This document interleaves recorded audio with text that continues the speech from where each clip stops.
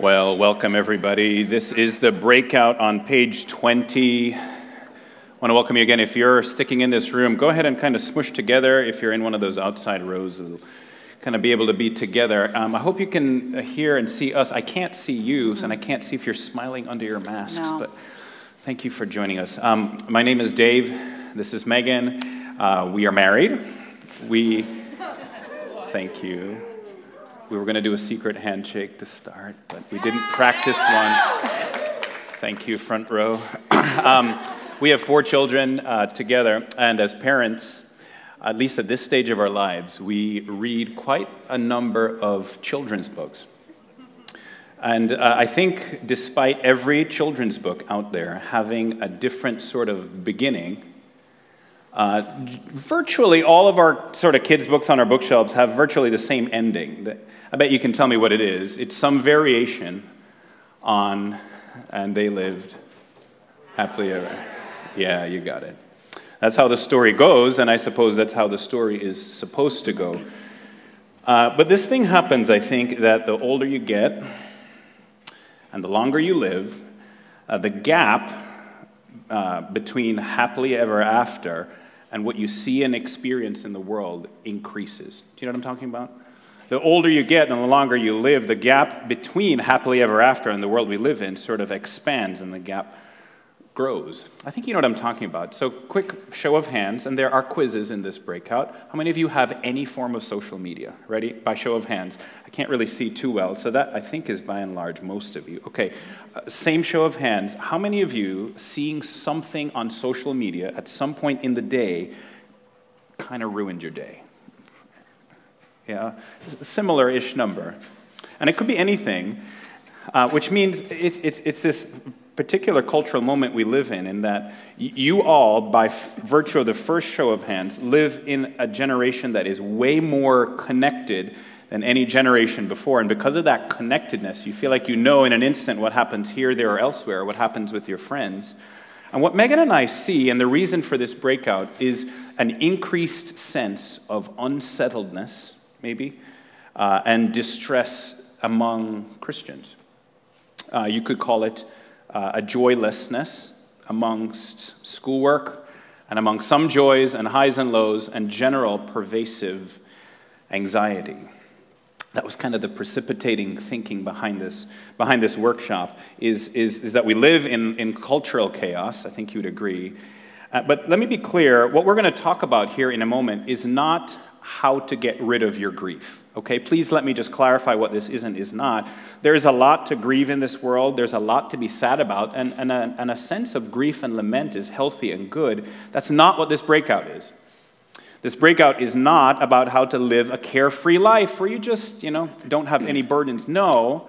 And nor is this breakout so much about, this is XYZ, what eternity with Christ in heaven will be like. We're actually talking about that very, very little. This workshop is simply about one neglected ingredient that I think makes for peace in the way Jesus Christ offers and gives peace. And that ingredient is what the Bible says about eternity.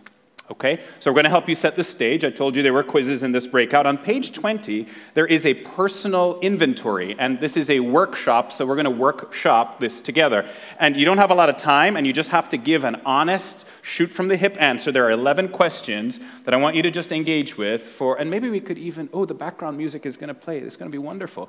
If you're scared of silence, take about 3 minutes, right, and go through these 11 questions.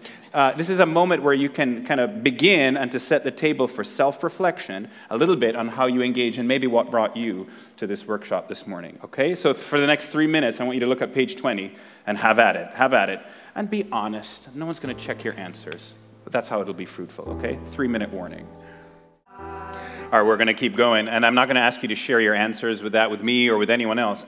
Truly, that is some of the questions that provoked us that we thought we would pass along to you to get insight on yourself, and self-reflection is hard to do at a big conference like this. We're going to give you insights on maybe what your answers mean at the end, okay? So you got to stay and you can't run out of the room. We'll share that with you later. So if you look at the outline portion of your handout on page 21, here's what we're going to try to talk to you about this morning. It is that if you look at that quote from Ecclesiastes, the Bible says that God has set eternity in the hearts of men.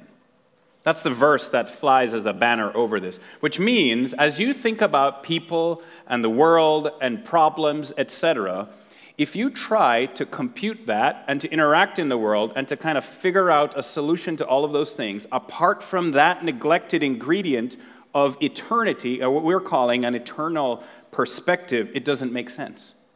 As a matter of fact, there's baked in frustration. So here's what we're going to do for the next couple of minutes. If you see on your outline on page 21, it says that we're going to talk about things in two parts. First, we're going to consider what it would look like to face death if this life is all there is. And then we're going to shift that around to say, let's talk about facing life as if eternity is real. Got it? That's the outline for our breakout. Let me say that again. We're first going to talk about facing death if this life is all that there is. We want to introduce you to a character in the Bible who we think is very important for modern people to think about. It's on page 20. We're going to read from 2 Kings chapter 9. And I want to let you know that there are some vivid, semi-graphic aspects of this. So this is your trigger warning. But this is in the Bible, and it's helpful for us to think about. So talk about eternity. Let's start in 2 Kings chapter 9. When Jehu came to Jezreel, Jezebel heard of it. And so she painted her eyes and adorned her head and looked out of the window. And as Jehu entered the gate, she said, "Is it peace, you Zimri, murderer of your master?" And he lifted up his face to the window and said, "Who is on my side? Who?" And 2 or 3 eunuchs looked out at him. And he said to them, "Throw her," that's Jezebel, "down." So they threw her down, and some of her blood spattered on the wall and on the horses, and they trampled on her. I think that's actually enough. I'm going to stop there. Those verses in the Bible show a very graphic and sad end to a person's life. That person, her name is Jezebel, and I want to tell you a little bit about her. If you're not familiar with the Bible, this is in the time of Israel's kings. Jezebel is a wicked queen. So in the Bible, Jezebel is known for killing God's prophets. Jezebel is known for living as if this world is all that there is, so she takes what she wants when she wants, and she gets it. And needless to say, people at least usually don't name their kids Jezebel. Because of this moment, she has lived her whole life as if, well, this is it, and I suppose I am it. What I want you to see here is in this text, we have a very interesting record of her end-of-life scenario. And did you see verse 30 is what I want to draw your attention to. It's mostly what we want to talk to you about. It says in the Bible that the pressure of life closes in. She lived in a culture of chaos. And in a way, her wickedness has caught up with her. And there are problems all around. So what does she do? What does she do? What is her behavior?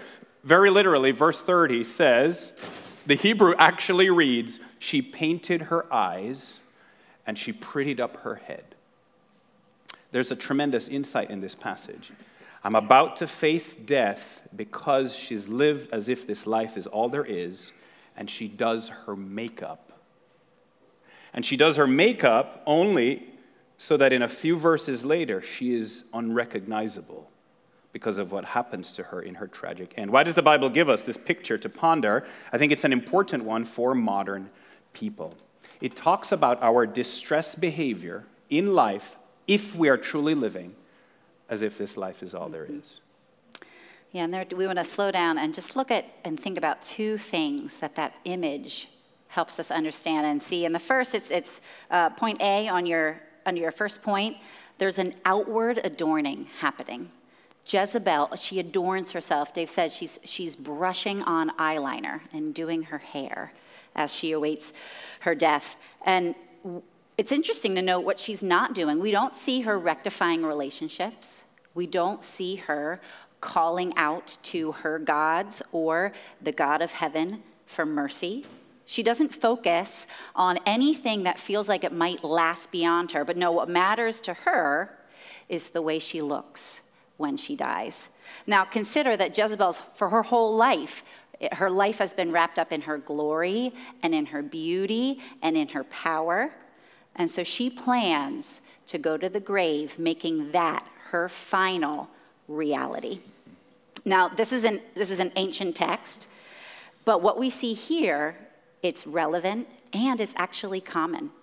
In 2011, Lady Gaga was interviewed, and she is known for her music, but also just her personality, the way she looks. And this is actually what she said about the way she presents herself. It's that quote on the top of your outline.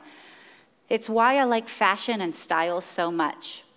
I feel the ability to create an alternate fantasy and reality for myself that if I do it over and over again every single day of my life, falling asleep in my wigs, my makeup, my jewelry, my dresses, then somehow my fantasy becomes my reality."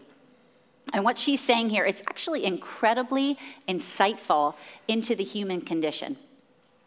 Because we're all tempted to believe that our outsides define our reality, who we are. And when you live like this life is all there is, how you display yourself, it matters immensely because it defines you, how you display yourself. And we see that today. We live in a culture that is obsessed with physical appearance. In fact, I read a study recently that claimed the average woman spends an average of $300 a month on her appearance. I don't know if you're one of them, and don't get me wrong, I think makeup and clothing is awesome, but isn't it easy as people to move beyond the I want to look nice to I must be beautiful. That must define me. Now, outward adorning, though, it goes beyond even the way we look physically. That's one way that our culture obsesses over it. But just like Jezebel, we want to control how am I going to be seen and known and remembered. I must be fill in the blank. Smart, funny, kind, faithful, whatever it is. And then just like Jezebel, we have to fight to maintain that image. And so maybe you find yourself hiding things from people or replaying your conversations again and again. Like, did I say that right? Maybe you slave over your homework assignments because you must make them perfect and you forfeit friends or sleep to do so. And let me tell you, that is an exhausting way to live, trying to maintain this image that we present to the world. And it could be that some of the chaos and unsettledness that you feel in life has to do with this outward adorning that we see in Jezebel and we see in ourselves. So a few weeks ago, our kids had their first day of school. And for most kids, you know, their moms dress them up beautifully and have a chalkboard sign. But I forgot, I didn't forget about the chalkboard sign. I forgot that it was their first day of school. And so halfway through the day, the director calls me and she says, are you coming? And all of a sudden, this fear and this anxiety and this unsettledness, it washes over me as I start scrambling around the house, trying to get hair brushed and shoes on, and I'm throwing chips into lunch boxes. And even after I dropped them off, this unsettledness, this anxious feeling, this worry, it stayed with me for the rest of the day. Now it's what was I worried about? It's not that my kids missed their morning meeting. No, it was because I deeply care about getting this whole parenting thing right. And that's the image that I also want to portray to other people. I want other people to also think that I'm getting this parenting thing right. That's how I often want to define myself. And that started to crumble that morning. And what it led to was a whole day of anxiety and stress and worry and a deep-seated sense of shame.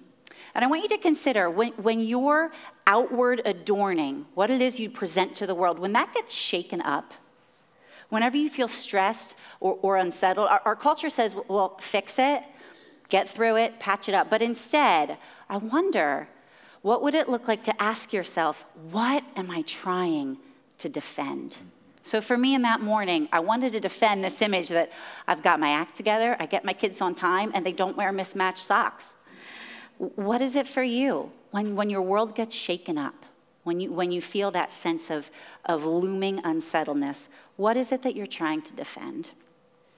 God, in that moment, is actually being kind to you. Because what he's doing, he's showing you the futility of an outward adorning. And that leads us to the next point on your outline. I think it's B, a temporal identity. Did you notice what happened to Jezebel's beauty? We're going to finish reading that passage, starting in verse 34. Then, that's Jehu, he went in and ate and drank, and he said, "See now to this cursed woman and bury her, for she is a king's daughter." But when they went to bury her, they found no more of her than the skull and the feet and the palms of her hands. And then skip down to verse 37 says, "And the corpse of Jezebel shall be as dung on the face of the field in this territory of Jezreel, so that no one can say, 'This is Jezebel.'" Did you notice what happened to that beauty, to that eyeliner, to that hair? Within an hour of finishing her makeup, there's literally nothing left beyond her bones. What about her power? What about her influence? She was used to commanding people and getting what she wants. Ironically, the very people, temporal nature to all of our outward identities. Because God has made the world so that only a few things will last forever.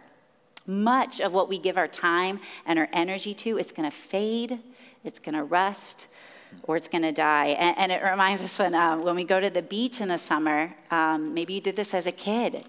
Our kids build sand castles, and they usually start a little bit too close to the waves. So, you get this tower constructed, it's starting to look pretty good, and then what happens? Well, the tide starts to come in. The waves come closer and closer, and one of the towers collapse. And so what do the kids do? They scramble around, they start rebuilding that tower, and as soon as that one gets back up, another tower, it comes crashing down, and pretty soon they give up on the whole thing.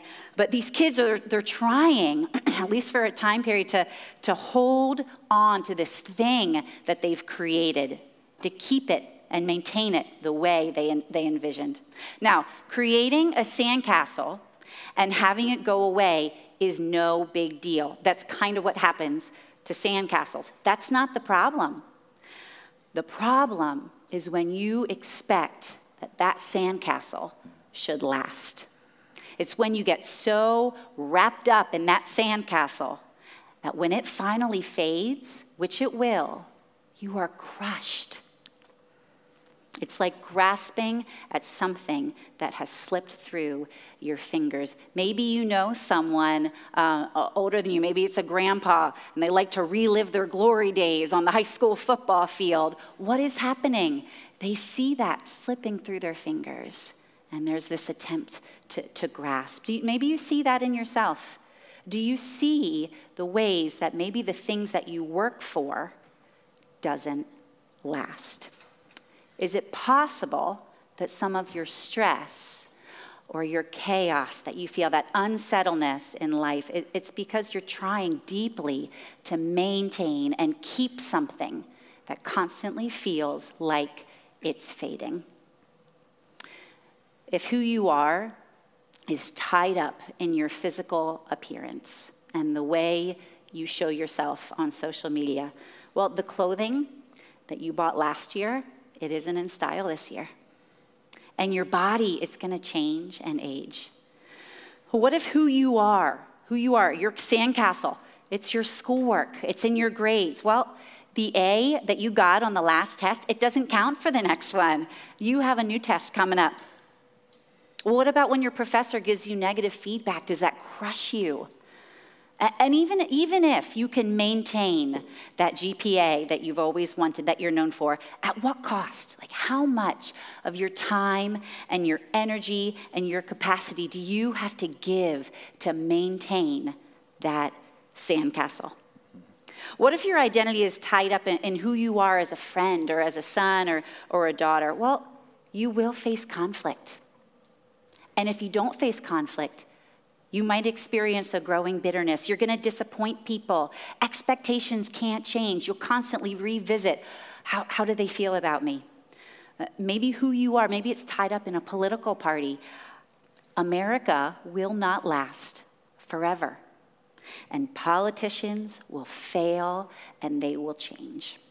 See, when you live like this world is all that there is, you will craft an identity for self. Just like Jezebel, you will want to present yourself to the world, and it will be in a way that is fragile. I'd love to just take a minute and pick just one area of life that for you feels unsettled. It feels, you feel on edge, or it feels chaotic, or you just can't seem to feel at peace with it. Maybe just take a minute and ask yourself that question. What is it in that area do you feel like you're defending? What kind of outward adorning are you trying to present the world that suddenly feels in jeopardy? And just jot down a few thoughts. Take 20 seconds and go ahead and do that. I think that's a tremendous insight. So if you heard the packaging of it is, if you really believe that this world is all there is, you're going to be tempted to construct a fragile sense of identity in the world, right? That's the insight Megan is sharing. I think that's tremendous, and I think there is a sense where you look around, and have you noticed things feel kind of tense culturally? Like, in one sense, you could say, well, I long for the days when someone would just disagree with me. It seems like disagreement is out, and just utter outrage is in. And I know it doesn't explain it in sort of in a total way, but I do think a part of what we see is a sense of fragile identities, explaining why we feel the deep tension in the world and why things have felt so volatile, particular cultural chaos. If people look around, I think, and define themselves deeply, like you were saying, by this political party or that political party, and then disagreeing with that thing is to disagree with fundamentally me. Like, that's me you just rejected, right? If this thing that I see is a construction of myself. On social media, older people tend to use age-defying creams and to put off death like Jezebel. But younger people who are doing like Instagram filters and presenting themselves to the world. Someone once told me it's more devastating if someone rejects me on social media than if they do in real life, because that's how I want to be perceived. I'm putting myself out there like this with this image, and that can even sting just as much, if not more. You can tell me if that's true or not. We want to turn it here for you to our second half of this workshop.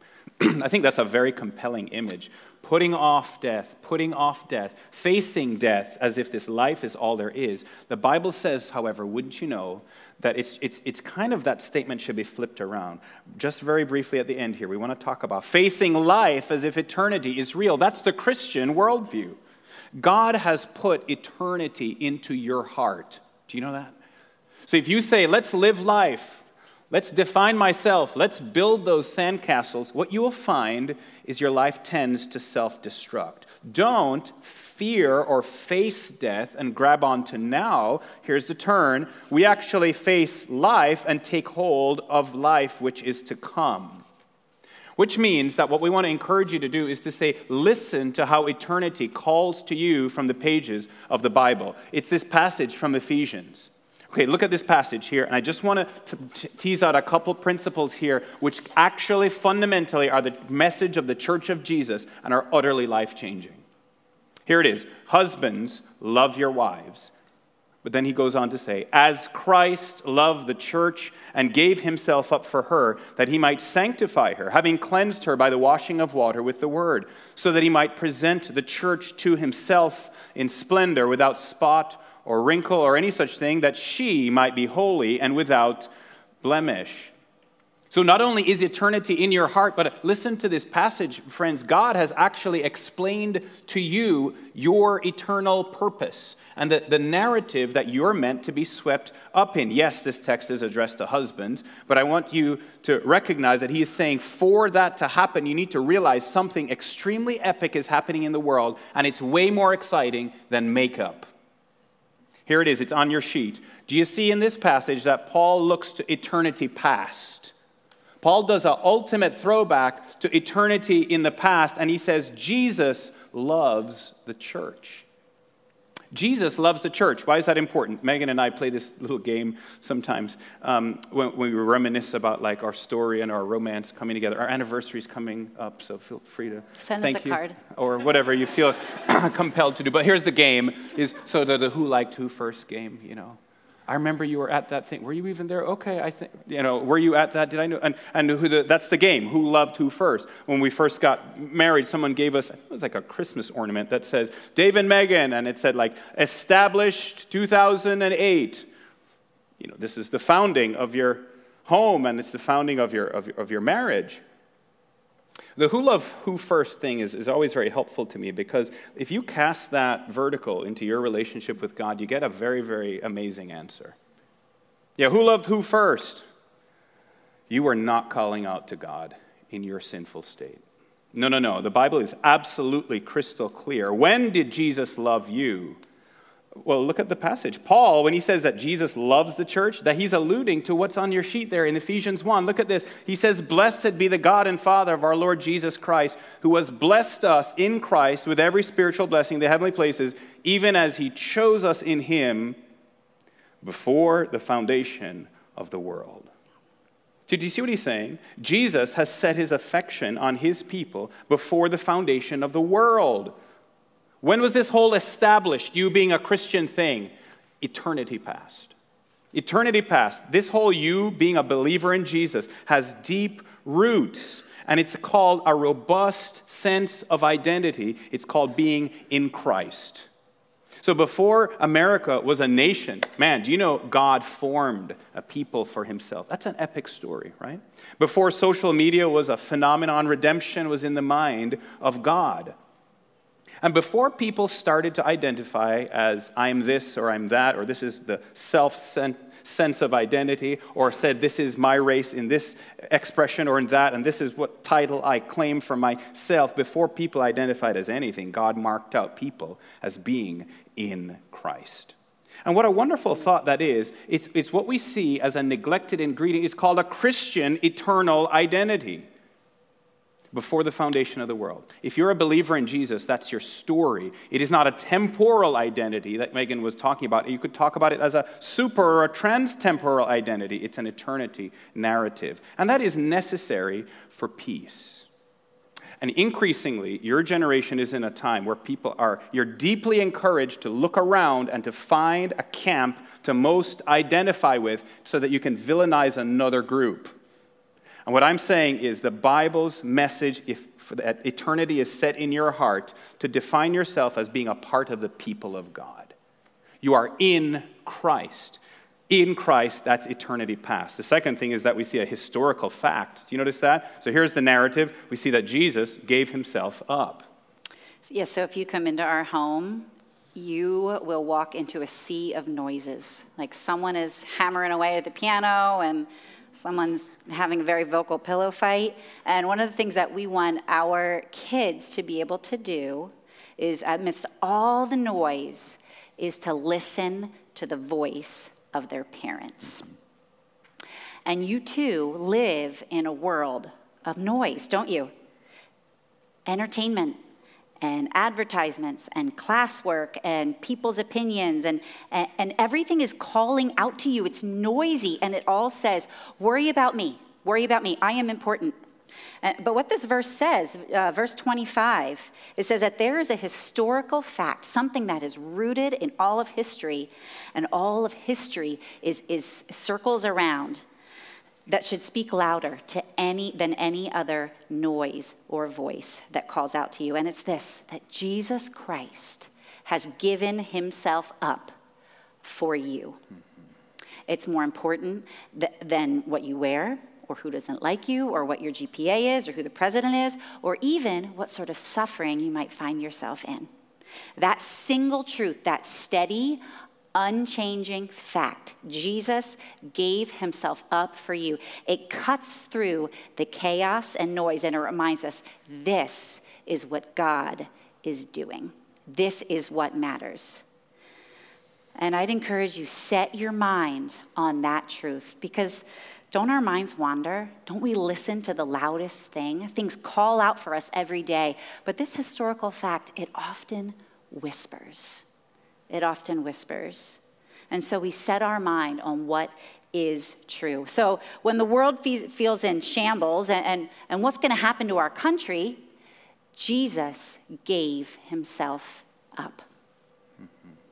But what if I never have the job that I want, or the income I want, or the health I want, and what if there is unimaginable suffering in my future? Well, Jesus gave himself up. And when you have 1 million papers that are due on Monday, and you're at a conference, and you have no time to do them, Jesus gave himself up. Jesus gave himself up, and as you rehearse that fact, knowing that is the pathway to peace. Letter C on your outline says Paul says that there's an amazing present. Okay, if you've zoned out, now's the time to zone back in. Because if Jezebel is standing there painting her face, you ever wonder, why the heck is that in the Bible? She's looking and knocking on death's door. Let's put this off as long as possible. Look at verse 26. It says that, speaking of Jesus, that he might sanctify her, having cleansed her by the washing of water with the word. Okay, so remember Jezebel beautifying herself in this godless way. Let's put on some makeup. You know, you're supposed to look at that passage, I think, and say, well, wait a minute. The Bible says that Christians are also getting ready. The Bible says that Christians are also beautifying themselves. There is an adorning for you that is extremely important that is going on right now, and it's actually the most exciting current or narrative in the church of Jesus. It's not an outward adorning, it is an inward adorning. It's called being sanctified. This is what the Bible says here. It says the church, we read here, is getting ready. It's getting ready because God cares that you are increasingly cleansed and that blemishes are removed from you. So what Jordan talked about this morning, that God has reached down and rescued you and saved you, in a way, God has taken care of his problem with you because the wrath of God has been satisfied. But God still has to take care of your problem with him, which is that all of those areas in your life, right now, the chaos of our world, for those in Jesus, God is using all of those things to craft you and to mold you into the likeness of his son, Jesus.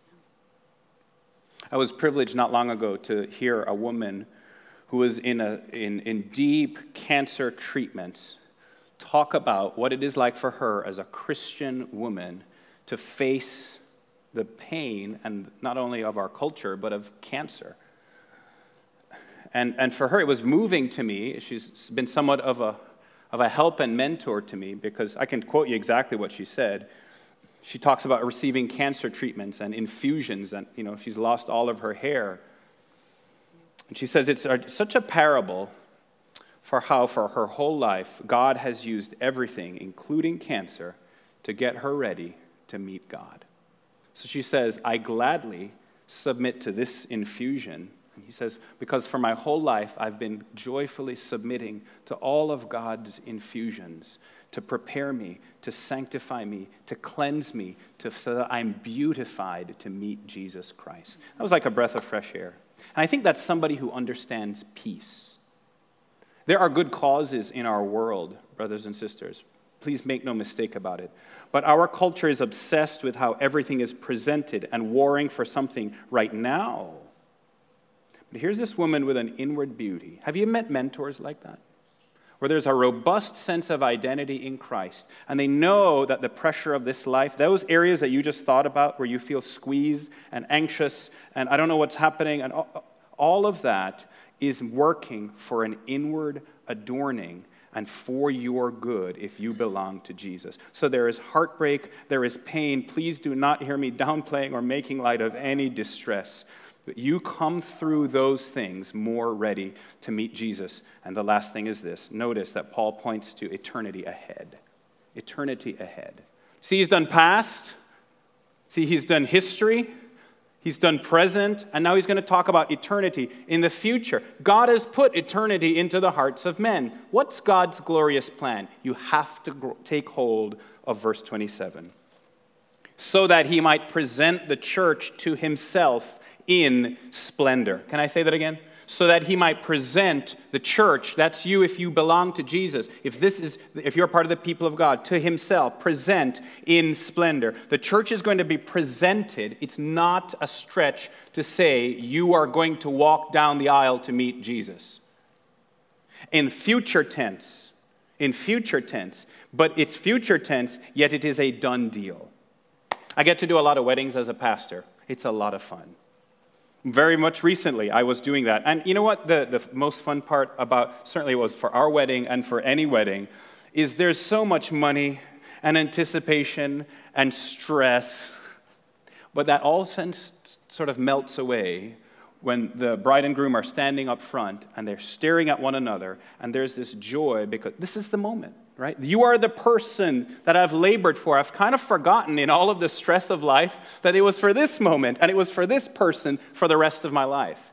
And that is God's chosen image for you to recognize where all of this is going. And the church of Jesus has always triumphed in difficult, hard situations all the time. Where is this all heading? It's the chosen image of a wedding, of the people of God being presented to the Lord Jesus Christ. You know the awkwardness and the stress and the suffering that you have and the wounds that you feel and all those things, you're like, I'm just going to quit, right? The world is a scary place. Let's just not get out of bed. Well, those times when you've chosen to honor God more than give in to sin, that's moving somewhere, and perhaps we do not talk about this enough. It is that when you close your eyes in death, you will walk down the aisle to meet your Savior. And you bring all of the pain and all the suffering that you've endured, and you said, man, life was hard. It felt like not peace. And he will say to you, you are the one I've labored for. You are the one I've labored for. And that's what I'm going to call an eternity narrative. That is the message that has been entrusted to the people of God, which is why Jesus says, I'm going to give you peace in a way that the world does not and cannot give you peace. So maybe we could end where we started because we're kind of out of time. As Christians, how do we end the kids' books, right? Is it happily ever after? That sounds a little bit glib, I suppose. Is it, well, we're going to live happily ever after? Perhaps what I want to hold up to you is that as a Christian, how to have peace in a world of chaos is you say, not happily ever after. You cling to that you are secure in the purposes of God. You're secure in the purposes of God. So let me pray, and then we'll talk about the quiz and give you a couple insights and a moment of reflection. Our Father, we thank you for this message that has been entrusted to us, that we can be defined as being in Christ Jesus. Lord, I pray for anyone here who's in a season of distress and dismay as they look around at their lives or their families or the world. Would you draw close to them and give them news and cheer their spirits with the best news in the world? Thank you that before the foundation of the world, you chose and brought in a people for yourself to adopt. Would that mean much to us? Would we herald this news and define ourselves by it despite whatever calling you call us to? We thank you in Jesus' name. Amen. Amen. Oh, I bet you're wondering about page 20, aren't you? Okay. Maybe the type A people are. Maybe other people are like, I don't really care. Throw it away. We just wanted to give you a couple of insights on this. Again, this is not a slam dunk, and our goal is not to pigeonhole you, but this is a moment for self-reflection. That's why it's a workshop. Yeah. Yeah, so take a look at your answers. Take a look particularly at number 1 and number 9. My friends would describe me as generally happy and content. Number 9, I sometimes pretend as if there is nothing wrong, even though there is. And once again, this is not meant to be diagnostic, just some ideas. If you circle both of those as high, that could be an indication that there is a desire of yours to present yourself as nothing's ever wrong. I've got my act together. That is an outward adorning that you might have. And it could be actually preventing you from, particularly if number 4, I typically know and can articulate how I'm feeling, if that's low. Yeah, it could be that you don't want to pretend that anything is wrong. You don't even know what's wrong. And that's the persona that you want to display. If you look at numbers 3, 5, and 11, 3, 5, and 11. And again, please don't hear me hating on social media. I do use it myself. There's my confession for the morning. If you look at 3, 5, and 11, I think if those tend to be very, very high, I think that could be at least an opportunity to think and reflect. What have you opened yourself up to that perhaps could become a primary identity narrative? You know what I'm saying? So in other words, if that is a huge sense of intake for you, it's at least worth considering, what am I normally defending in life? Are you kind of the social media warrior, which isn't inherently bad, but it can often indicate that your primary sense of identity is not in Christ, but could be something else. Number 6 and number 4, maybe you could just glance at those real quick. Those are meant to go together. I typically know and can articulate how I'm feeling. I have time set aside every day to think, pray, and reflect on the truths of God. I don't know your heart, but man, for me, increasingly in a chaos culture, those are deeply necessary things to do. So much so that if you struggle to know how you are articulating and feeling, number 4, and number 6 is also low, you don't have time, I'd be curious who you're hearing from. All right, I'd be curious who you're hearing from. Number 8 and 10, very quickly, and then we'll end here. Number 8 says, I sometimes try to do it all. Number 10 talks about my sense of worth comes from. I think you see where those questions are going. If you're kind of the busy person, number 8 and number 10, I would be willing to guess that there's a strong sense of, like Megan's story of, if life feels falling apart or if people think you're incompetent, that can just be very undoing for you. I bet there are areas of stress and unrest that you could discern and reflect on in there. Yeah, and this is really meant to be a tool. So if you're like, oh my goodness, wow, that I circled 10, that I feel anxious all the time, that's just a great thing to just talk to a friend about and say, help me understand how I could pursue knowing and having this eternal narrative of what God is doing in the world as a pathway to personal peace. I thought about the discontentment, or contentment and shame are also involved in this little inventory. Discontentment meaning, I just feel like something's wrong, I feel like something's wrong, feels like something's wrong. For me, that's number 11. If I constantly am opening up this same app on my phone, like 5, 10, 15, and I'm like, I have already checked the news. There's nothing more in my email, whatever that is for you. That often, not always, it could be an opportunity to reflect on whether there's a sense of contentment and peace, or if there's sort of something new. Number 9 is really meant to access the idea of shame. Mm-hmm. And it's also meant to access this idea of pride. It might be a helpful one to think about. If you're a pretender, if you like to think about how you project, this could be a wonderful day for you to turn to the Lord and to ask that he would fill you with a sense of trust and peace because of who he is and what he's done for you. Define yourselves as being a part of the people of God. Hey, we are out of time. It is exactly 12:15. Thank you for joining us. If you have questions, we're going to linger at the top. God bless you guys. You're dismissed.